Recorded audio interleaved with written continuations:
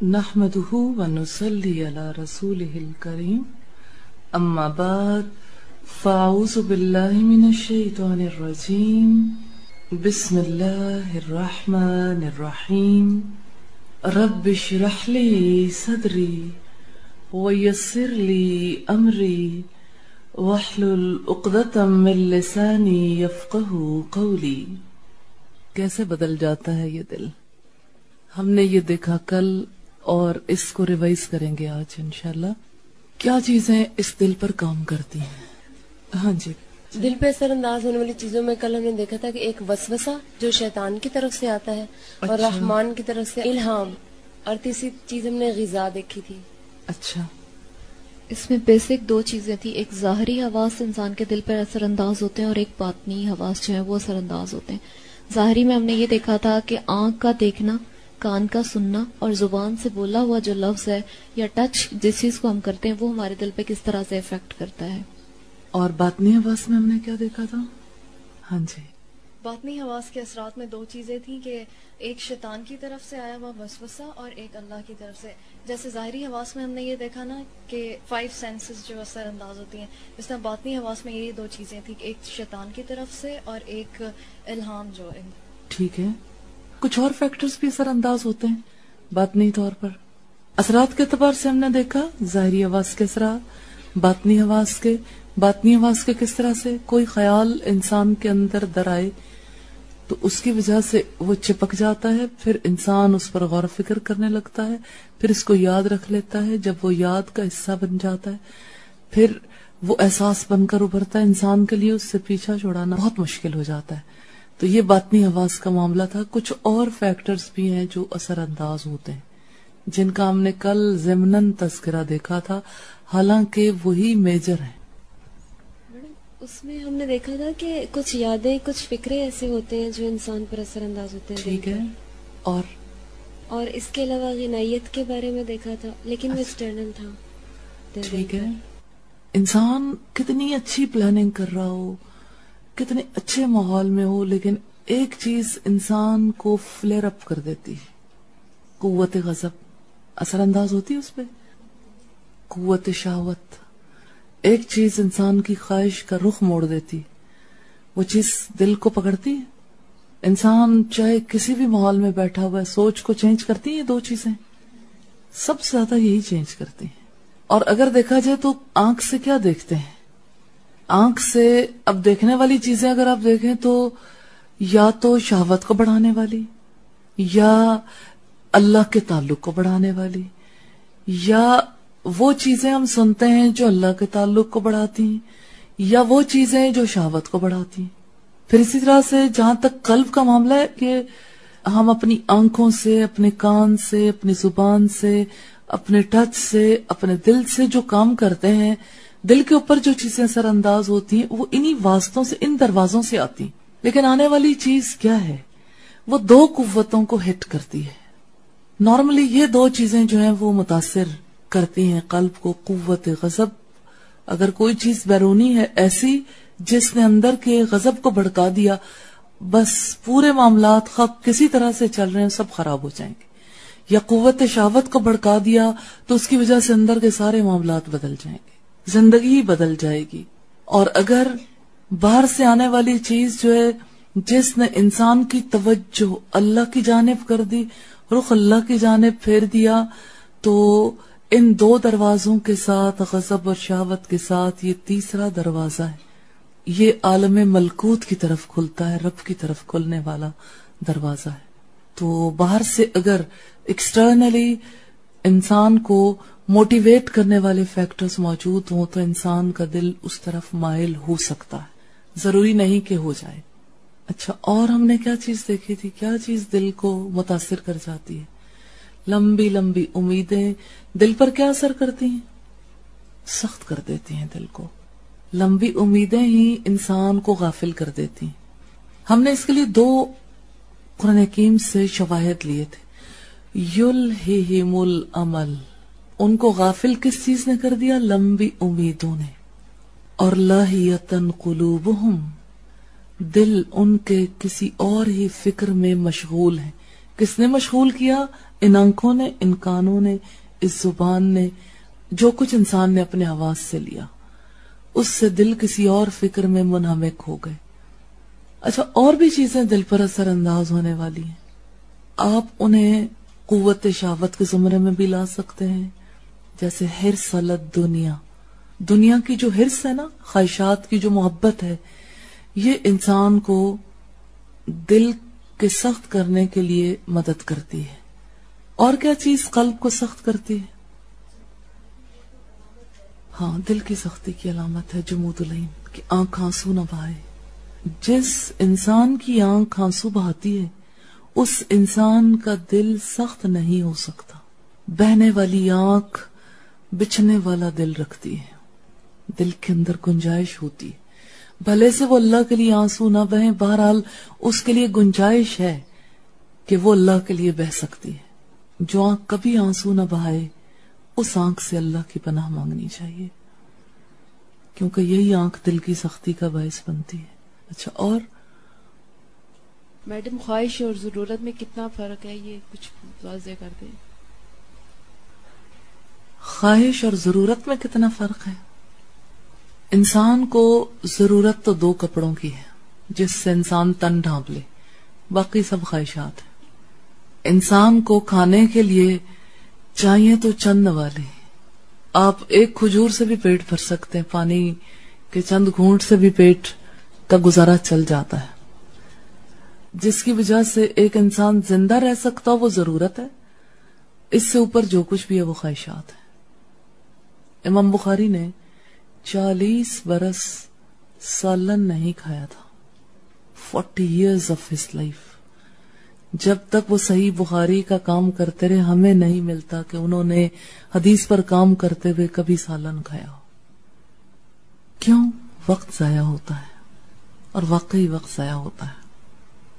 دودھ اور پھر نان یا جو کچھ بھی اور اویلیبل ہوتا تھا, اور تن پہ پہننے والے کپڑوں کے علاوہ کپڑے نہیں رکھے تھے.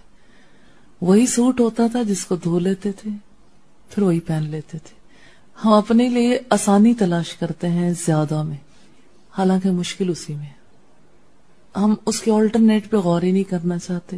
اور انسان کو زندہ رہنے کے لیے ظاہر ہے کہ سونے کی بھی ضرورت ہے, تو سونے کے لیے اسے کتنی جگہ چاہیے؟ اتنی جگہ جس پہ وہ آرام سے لیٹ سکے. باقی سب زائدہ ضرورت ہے. اس کا یہ مطلب نہیں کہ باقی ہو نہیں سکتا, جتنا جی چاہے کوئی بڑھا لے. حضرت سلمان فارسی کو دیکھ کر صحابہ کرام کے آنسو نکل آتے تھے. پہلے تو وہ کوئی جگہ بناتے نہیں تھے, دیوار کے سائے میں ہی سو جاتے تھے کہ میرے لیے اتنا ہی کافی ہے. پھر اس کے بعد لوگوں نے بہت کہا تو انہوں نے کہا صرف اتنی جگہ مجھے چاہیے جس میں صرف کھڑا ہو سکوں اور لیٹ سکوں, باقی زیادہ ضرورت ہے. اسی طرح سے کھانا کھانے کے لیے تو آپ دیکھیں, کیا زندہ رہنے کے لیے باسی روٹی بھی کافی نہیں ہے؟ اگر نمک مرچ کے ساتھ بھی انسان کھا لے تو کافی ہے. اس کا یہ مطلب نہیں کہ باقی کھا نہیں سکتا, یعنی مل جائے تو الحمدللہ, اور اگر نہ ملے تو جو اللہ چاہے.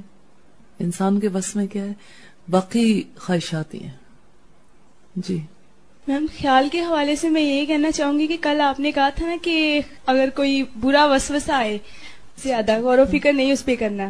تو کل ایسی نا آنٹی سے میں بات کر رہی تھی, تو نائلہ نے نا ایسے بے دہانی میں نا شاید اس نے میری بات کاٹ دی نا, تو ایک دم سے میں نے آیا, ہائی میں بات کر رہی تھی تو اس نے میری بات کاٹ دی. وہی پھر کے ذات کی بڑھائی آ گئی نا ایک دم سے نا میرے. ہوا کیا تھا؟ غصہ آ گیا؟ جی, اتنا زیادہ, اتنا بہت ہی زیادہ نا. تو پھر میں نے نا سوچا کہ یہ کیا ہو گیا, مجھ میں تو اتنا غضب آ گیا نا. تو پھر میں نے کنٹرول کیا اور 3 دفعہ اوز باللہ پڑھی نا. تو آپ سائدہ مجھے بلا رہی تھی نا کہ میرے پاس آ کے بیٹھ جاؤ. میں نے کہا نہیں بیٹھنا نا. تو کہتی کہ اچھا میں صبح تمہیں لے کے ہی نہیں آؤں گی نا ساتھ. میں نے کہا ٹھیک ہے, نہ لے کے آنا. تو پھر بعد میں نا مجھے اتنا دکھ ہوا نا, اتنا رونا آیا نا کہ میں ایک دم سے بہت کنٹرول کر رہی تھی نا. تو 3 دفعہ میں نے اوز باللہ پڑھی. کنٹرول ہے کہ زیادہ غصہ نہ آ جائے. پھر میں نے 3 دفعہ اوز باللہ پڑھی, پھر وہ چینج ہو گیا نا مائنڈ بالکل. تو پھر میں نے اللہ تعالیٰ سے کہا کہ اللہ تعالیٰ آپ کو تو پتا ہے نا کہ میں مخلص ہو کے کام کرتی ہوں نا, تو آپ نہ کبھی مجھ سے ناراض ہونا نا. تو لوگ تو ناراض ہو ہی جاتے ہیں, کوئی بات نہیں ہے نا. پھر میں نے آپی سائدہ سے سوری کی اور مجھے اتنی خوشی ہوئی نا کہ میرا تعلق اللہ تعالیٰ کے ساتھ جڑ گیا نا. تو سارا دن نا اللہ تعالیٰ سے دعائیں ہوتی رہی اور الحمدللہ اتنا اچھا لوگوں سے بھی رسپانس ملا نا. اچھا غصہ جو ہے وہ اعوذ باللہ پڑھنے سے دور ہو گیا؟ جی الحمدللہ. اس بات کی بہت زیادہ مجھے خوشی ہو رہی ہے نا. لیکن کام تو کرنے والا کوئی اور تھا. نہیں وہ میں نے اعوذ باللہ سے پہلے. ہاں جی میں نے خیال سے کہا تھا نا کہ میں تو ایسی نہیں تھی, لیکن یہ کیا ہو گیا نا مجھے ایک دم سے. خیال آنے کے بعد اب آپ نے ٹاک شروع کر دی. خیال آنے سے پہلے کیا کرنا چاہیے تھا؟ اب غصہ آ رہا تھا نا, این اس موقع پہ کرنے والا کام. یہ بات آپ بھولتے ہیں ہمیشہ کہ ایک دم اندر سے آپ کے جو ہے وہ اکساہٹ ہو رہی ہے, اس موقع پر اعوذ باللہ بھی پڑھنی, اللہ کی مدد. لیکن اس موقع پہ کیا چیز بچاتی ہے؟ دعا بھی بچاتی ہے, لیکن تلخیوں سے کون سی چیز بچاتی ہے؟ کوئی بھی خیال ہے, خیال کے ری ایکشن سے کون سی چیز بچاتی ہے؟ ہاں. لیکن این موقع پہ انسان اچھی نیت کرنا بھول جاتا ہے اور اپنا دفاع بھول جاتا ہے, ارادہ نہیں کرتا, نمبر 1. اور نمبر 2, دعا نہیں کرتا. آپ نے دعا کر لی, نیت نہیں کی. اچھا ایک اور کام نہیں کیا. تیسرا کام کیا ہے؟ مثلاً آپ کو جس وقت غصہ آ رہا تھا, غصہ آنے کا سبب کیا تھا؟ کوئی آپ کی بات کاٹ دی. جی. اچھا اب کیا میسج دینا چاہیے تھا آمنہ کو؟ میڈم اس میں جب اپنی میں کا آئے تصور, تو اس میں پھر ایک تو ہم نے یہ دیکھا تھا کہ اپنی موت کو یاد کریں, اپنی حقیقت پتہ چل جاتی ہے, اور یا پھر یہ تھا کہ اللہ تعالیٰ کی بڑائی کا احساس ہونا چاہیے تھا کہ میں تو بہت کمزور سی ہوں. چلیں آج ایک چیز ڈیسائیڈ کر لیتے ہیں, جب کبھی کوئی غصہ دلانے والی بات ہوگی پھر کیا سوچنا ہے. کل تلاوت سنتے سنتے میرے دل میں یہ خیال آیا تھا کہ میں نے یہ بات ضرور شیئر کرنی ہے کہ انشاءاللہ تعالی غصے کے موقع پہ, تکلیف کے موقع پر, اور جہاں کہیں ہم ڈی ٹریک ہونے لگے اس موقع پر کیا کہنا ہے اپنے آپ کو. فَلْيَنْظُرِ الْإِنسَانُ مِمَّا خُلِقَ. اللہ تعالیٰ کہتے ہیں انسان کو چاہیے وہ دیکھے کس چیز سے اسے پیدا کیا گیا. اپنے مائنڈ کے لیے نا ایک لفظ رکھ لیں, فَلْيَنْظُرْ, فَلْيَنْظُرْ, اور پھر لوٹ آئیں مِمَّا خُلِقَ, کس چیز سے پیدا کیا گیا. فوراً آپ کا خیال تیزی سے کام کرے گا, اپنا بھی خیال آئے گا, ابلیس کا بھی. ذہن کا رخ بدل گیا نا, بس اس موقع پر ایک انسان کا رخ صحیح سمت ہو گیا, پھر آپ بچ جائیں گے اثرات سے. آج کل ویسے لوگ جنات کے اثرات کو کافی محسوس کرتے ہیں. مجھے لگتا ہے سب سے بڑا جن تو انسان خود ہے. اپنے اثرات دیکھیں نا کتنے زیادہ ہیں. کبھی غصہ آیا, غصے کے اثرات, خواہشات کے اثرات, حرص کے اثرات, اور دیکھ لے تب اثرات, سن لے تب اثرات, بول دے تب اثرات, کچھ پڑھ لے تب اثرات. اثرات ہی اثرات. انسان تو بہت ہی متاثر ہے, ہر وقت ماحول سے اثرات قبول کرتا ہے, تو پھر وہ ثابت قدم کیسے رہ سکتا ہے اور بالکل حق پر کیسے چل سکتا ہے؟ کون سی چیز چلاتی ہے انسان کو؟ سچا علم, اللہ کی دی ہوئی دلیل. اللہ نے کلام اسی لیے دیا ہے کہ انسان اپنے ساتھ جنگ کر سکے, اپنے اوپر فتح پا سکے, پھر زمانے پر فتح پائے گا. تو اپنی نوٹ بک پہ نا بالکل ابتدا میں بڑا بڑا لکھ لیں, فَلْيَنْظُرْ, فَلْيَنْظُرِ الْإِنسَانُ مِمَّا خُلِقَ, مِمَّا خُلِقَ, مِمَّا خُلِقَ. اتنی بار اس لفظ کو دہرائیں کہ آپ کے ذہن کا حصہ بن جائے. کس چیز سے پیدا کیا گیا, کس چیز سے؟ خلق من ماء دافق, ایک اچھلنے والے پانی سے اللہ نے پیدا کیا. یخرج من بین الصلب والترائب, ماں کی چھاتیوں اور باپ کی پشت سے نکلتا ہے. کیا ہے انسان, کہاں تھا؟ اپنے وجود کو تلاش کریں نا ذرا, کہاں تھے, کس چیز سے پیدا ہوئے. انسان پھر اپنی بڑائی کے احساس میں مبتلا نہیں ہوتا. ہاں جی, خیال کی بات کی ہم نے کل. ایک اسائنمنٹ دی تھی کہ آپ نے خیال کو روکنے کی کوشش کرنی ہے. اپنی اپنی کوشش آپ شیئر کریں گے, پھر ہم آگے بات کریں گے. جی میڈم, کل جب کانشیسلی خیال پر غور کیا تو میں نے یہ دیکھا یہ تو سارا دن کی جنگ ہے نا, ہر لمحے کی.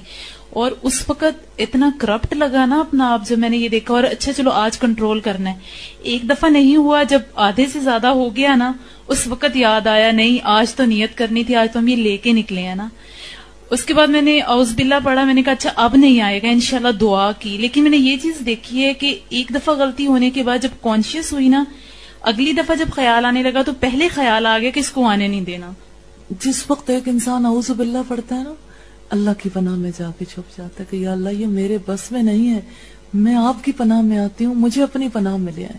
اور پھر اس کی وجہ سے ایک انسان بے شک ایفرٹ کر رہا ہو 100 دفعہ کرے، ہوتا پتہ کیا ہے، جس وقت انسان خود سے لڑائی کر رہا ہوتا ہے نا، لڑائی اسے کرنی پڑتی ہے، لیکن ایک کے بعد ایک، ایک کے بعد ایک، یہ سلسلہ جاری زیادہ رہتا ہے. آخر کار اسے اللہ کی پناہ میں جانا ہی پڑتا ہے. خود نہیں کر سکتا انسان. ارادہ اور دعا اور اللہ کے حوالے، خیال کے موقع پر اپنے آپ کو اللہ کے حوالے کر دیں. اتنا پیارا تعلق بنے گا آپ کا رب سے، اتنا اچھا. یہیں سے تو اللہ پر بھروسہ آتا ہے، توکل کرنا سیکھتا ہے کہ اللہ میری ذات کی کیا اوقات ہے. آپ اللہ سے یہی بات کریں گے، اعوذ باللہ دل میں سوچیں، یا اللہ میرے پاس تو میری کوئی پناہ نہیں، میں بچ کے کہاں جاؤں، یہ خیال مجھے تنگ کر رہا ہے، میں اس سے بچ نہیں سکتی، میرے پاس وہ قوت نہیں ہے، آپ مجھے اپنی پناہ میں لے لیں. یہ شیطان نے مجھے بہت تنگ کر رکھا ہے، آپ اس سے مجھے اپنی پناہ میں لے لیں. آپ ٹھنڈی چھاؤں تلے آ جائیں گے. باہر دھوپ بہت ہے، شدت کی دھوپ ہے، جہاں انسان خود سے جنگ کرتا رہتا ہے، جس کو آپ نے خود فیل کیا.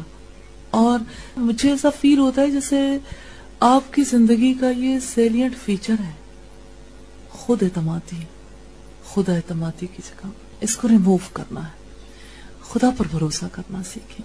اور انسان آپ دیکھیں بھروسہ پتہ ہے کیسے کیسے کرتا. آپ اعوذ باللہ من الشیطان الرجیم، پناہ لے لی نا اللہ کی، بسم اللہ الرحمن الرحیم، اللہ کے نام سے، کسی اور کے نام سے نہیں. انسان کے ذہن میں جانتے کیا آتا ہے، کوئی کام شروع کرتے میں نے ضرور یہ کام کر لینا ہے، یہ بھی بھلا کوئی بات ہے، یہ میں نہیں کر سکتی. نہیں، اللہ کہتا ہے یہاں سے آپ نے خراب ہونا ہے، بسم اللہ، آپ کا نام نہیں، آپ کی قوت نہیں، اللہ کی قوت، اللہ کی رحمت سے ہوگا. رحمان کی رحمت چاہیے اور کام ہو جائے الحمدللہ، اللہ کا شکر. انسان کے دل میں یہ آتا ہے، دیکھا میں نے یہ کام کر لیا، میں نے سوچا، میں نے پلان کیا، میں نے کر لیا. میں اللہ، میں سے اللہ کا سفر کریں، اس میں کو اللہ کے سائے تلے لے آئیں، میں نہیں، میرا اللہ. اور پھر آپ دیکھیں کسی بھی تکلیف کے موقع پر انا للہ، انا، انسان اس وقت پہ کہتا ہے میں نہیں، ہم سب. یہ کیوں نہیں سکھایا انی، انی کی بجائے انا کیوں کہا؟ جانتے ہیں کیوں کہا؟ اس میں زبردست مائنڈ سیٹنگ ہے. انسان کے دل میں آتا ہے، اگر ایک انسان اکیلا اپنے لیے پڑھے کہ میں ہی ایسا ہوں جو اللہ کا ہوں، یا تو وہ کبر میں مبتلا ہو جائے گا، یا کبر میں مبتلا نہیں ہوگا تو دوسری صورت پھر یہ نکلتی ہے کہ انسان خود ترسی کا شکار ہو جائے کہ میرے لیے یہ سب کچھ ہے. جب انسان کہتا ہے نا انا، سارے وسوسے ختم، کچھ بھی نہیں ہوگا، ایک سیٹسفیکشن ہے، انا للہ و انا الیہ راجعون. اور پھر آپ دیکھیں کوئی اچھی چیز آپ نے بنائی، کسی اور نے بنائی، پھر آپ کیا کہیں گے؟ سبحان اللہ. کل میں نے ایک فقرہ سنا، گزرتے گزرتے انسان کئی باتیں لوگوں سے سن لیتا ہے. سارا دن اس فقرے کی بے چینی تھی میرے اندر کہ یا اللہ وہ وقت آئے کہ میں یہ بتاؤں کہ اس طرح کے فقرے نہیں کہنے چاہیے، اس کی جگہ پہ کیا کہنا چاہیے.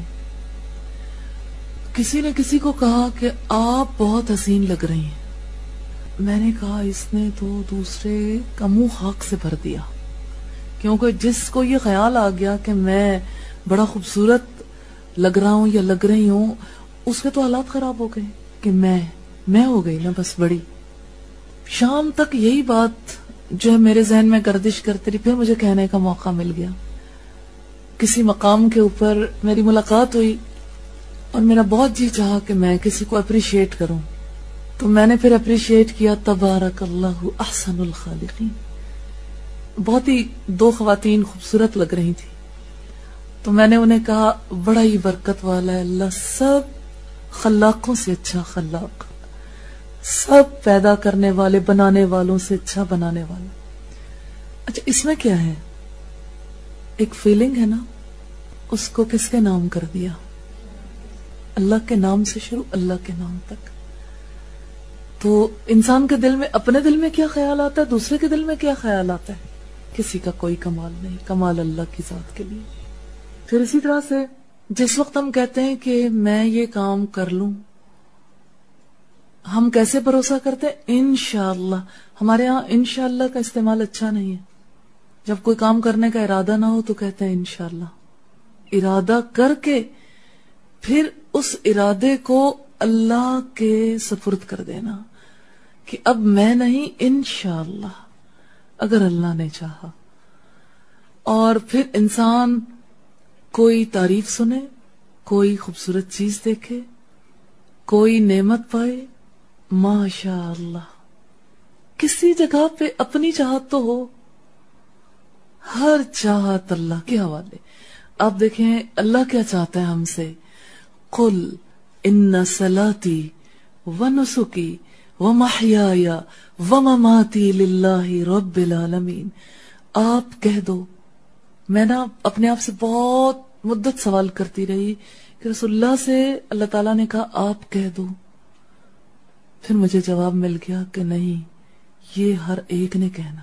عام طور پر آپ دیکھیں کہ آیت میں سے قل کاٹ کے ان صلاتی و نسکی اتنا ٹکڑا لے لیتے ہیں. لیکن میں نے غور و فکر کے بعد یہ بات سیکھی کہ جب تک انسان کہتا نہیں ہے اس کا دل بدلتا بھی نہیں ہے. قل, آپ کہو نا, ان صلاتی, کہ میری نماز. انسان کہنے سے اوائڈ کرتا ہے. جانتے ہیں کیسے؟ بھلا میری نماز کس قابل ہے؟ میری نماز تو ایسی ہے ہی نہیں کہ وہ میں اللہ کو دے سکوں.